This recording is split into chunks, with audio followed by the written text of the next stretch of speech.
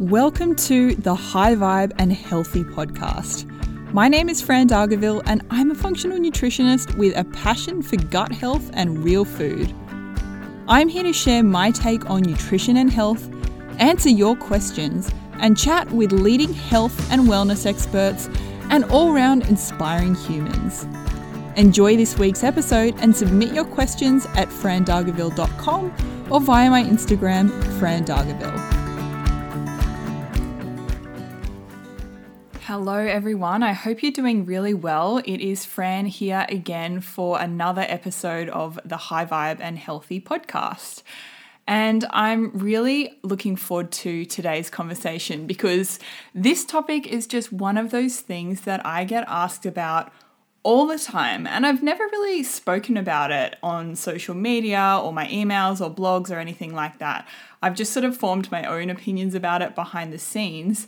But now I'm creating this podcast with you so that you can understand everything about the low FODMAP diet and what it is and whether it's something that might benefit you, and also the things that you need to know if you're going to give this diet a go. But before we get into that, I do have a big favor to ask you. I really want to reach as many people as I possibly can with this podcast. I love creating this podcast so much. It is so much fun for me, and I'm so fortunate to be able to reach so many of you through this awesome medium. I personally love podcasts so much, and they're such a huge part of my life. I really enjoy listening to podcasts on my day-to-day. So thank you for being here. And if you are enjoying the podcast, I would so love and appreciate if you took a couple of minutes to leave me a review on iTunes or Apple Podcasts. And if you leave me a 5-star review, just take a screenshot and email it to me at hello@frandargaville.com, and I will send you a free copy of my ultimate meal prep guide and my gut healing roadmap. These are both really awesome tools to get you started on your real food and gut healing journeys. So again, just take a screenshot of your review and email it to me at hello@frandargaville.com. Okay, so let's get into the episode chatting all about the low FODMAP diet. The FODMAP diet is something that has been developed specifically to help people with symptoms of IBS. So these are generally digestive symptoms, things like bloating or constipation or diarrhea. And FODMAPs are found in so many different foods. There's no way that I can give you a list of all those foods on the podcast. If you want to learn about all of the FODMAP foods, the best thing to do would be to Google it because there are just hundreds. So FODMAP stands for fermentable, oligo, di, and monosaccharides and polyols. And in the Oxford Dictionary, it's defined as a group of compounds thought to contribute to the symptoms of irritable bowel syndrome and similar gastrointestinal disorders. The term is used mainly with reference to a diet that is low in these compounds, which are mainly carbohydrates. So as I mentioned, this low FODMAP diet is used to manage the symptoms of IBS. So these FODMAPs are a specific type of carbohydrate. They are fermentable, short-chain carbohydrates, and they include fructose, fructans, lactose, galactans, and polyols. So it's really important to realize that FODMAPs don't actually cause gut issues in the first place. So whatever caused your gut issues over time, that could have been stress, exposure to different medications, poor diet. Any number of these factors over time can impact the body. This is really what we call our stress bucket, and I have referred to that before on this podcast. But basically, if you imagine a bucket of water, we all have a certain tolerance for that bucket of water. So right now, maybe you're looking at that bucket and it's completely empty, and that means that when the bucket is empty, it is super resilient. But then we add some financial stress into the bucket. We add, maybe some traumatic incident like a car accident or something like that. And then we add lots of takeaway food, so a poor diet and dehydration and lack of sleep and all of these factors. And all of a sudden, that bucket is overflowing and it can't be contained anymore. And then all of these symptoms or conditions start to manifest. So when we start to realize that all of these factors are important and they all go into play, and these are really the factors that contribute to these chronic symptoms and conditions in the long term. So as I mentioned, it's not the FODMAPs causing the gut issues, it's whatever it is in the stress bucket. But once we already have these symptoms, the FODMAPs can flare up the symptoms. So I believe there are a number of challenges and problems with the low FODMAP diet.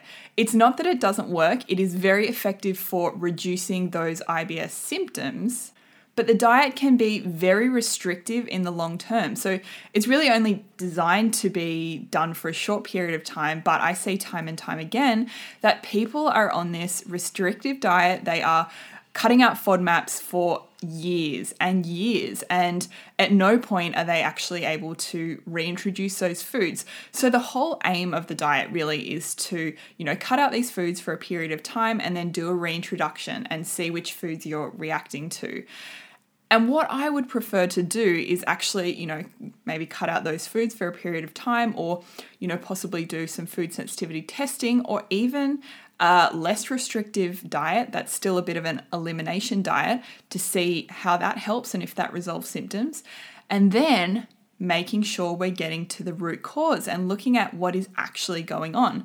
Because as I said, it's not the FODMAPs that are the problem. Maybe there's some digestive dysfunction, maybe that stress bucket is overflowing, and we need to deal with those things so that you're actually able to reintroduce those FODMAP foods and you're not stuck on this low FODMAP diet for life. So if you are struggling with digestive symptoms, I'd start first with eating that nutrient-dense whole foods diet. So, fruits and veggies, various types of protein, basically focusing on whole foods as much as possible.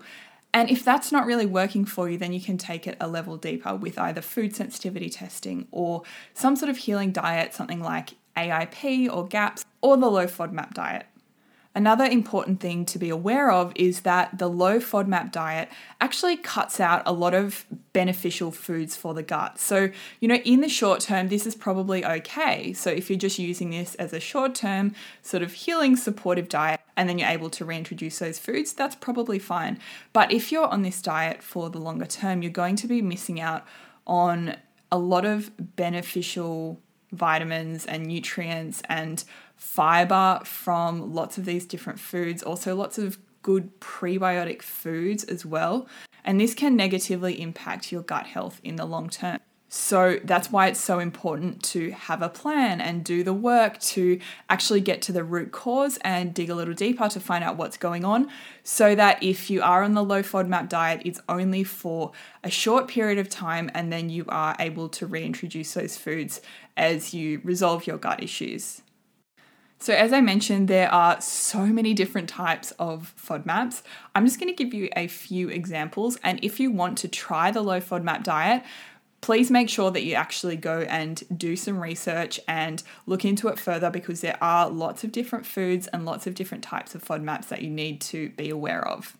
First up, we have foods that contain excess fructose, things like honey and mango and apple. These are generally to be avoided when you are on the low FODMAP diet. The next one is fructans, so things like onion and garlic and asparagus, broccoli and cabbage. And these ones in particular, we really don't want to be cutting out long term. These are some very nurturing and beneficial foods for the gut.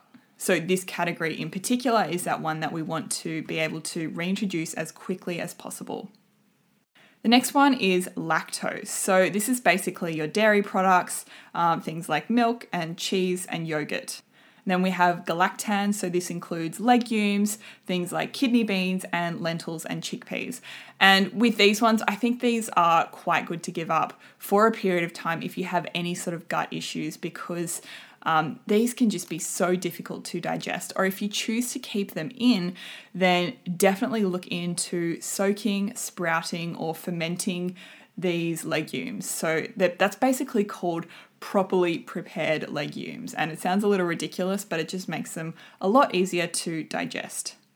And the last category and some examples are polyols. So this includes avocado, mushroom, and xylitol. So you can see this is a widely varied list, which is why you really need to take the time to wrap your head around it if you are considering taking on this diet, because it is quite restrictive. It covers lots of different areas of food, so you really need to be aware if you're going to put this diet into action.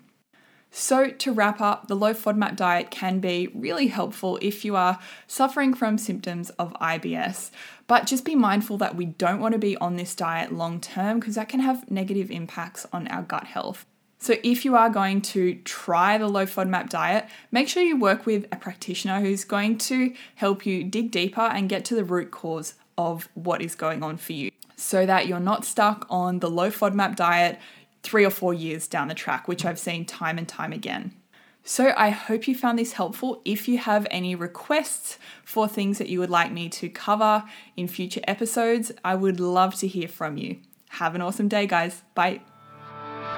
Thanks for joining me for another episode of the High Vibe and Healthy podcast. I hope you enjoyed it. If you'd like to chat with me about how we can work together to reach your health goals, head to frandargaville.com. To connect with me day to day, Instagram is the place to be.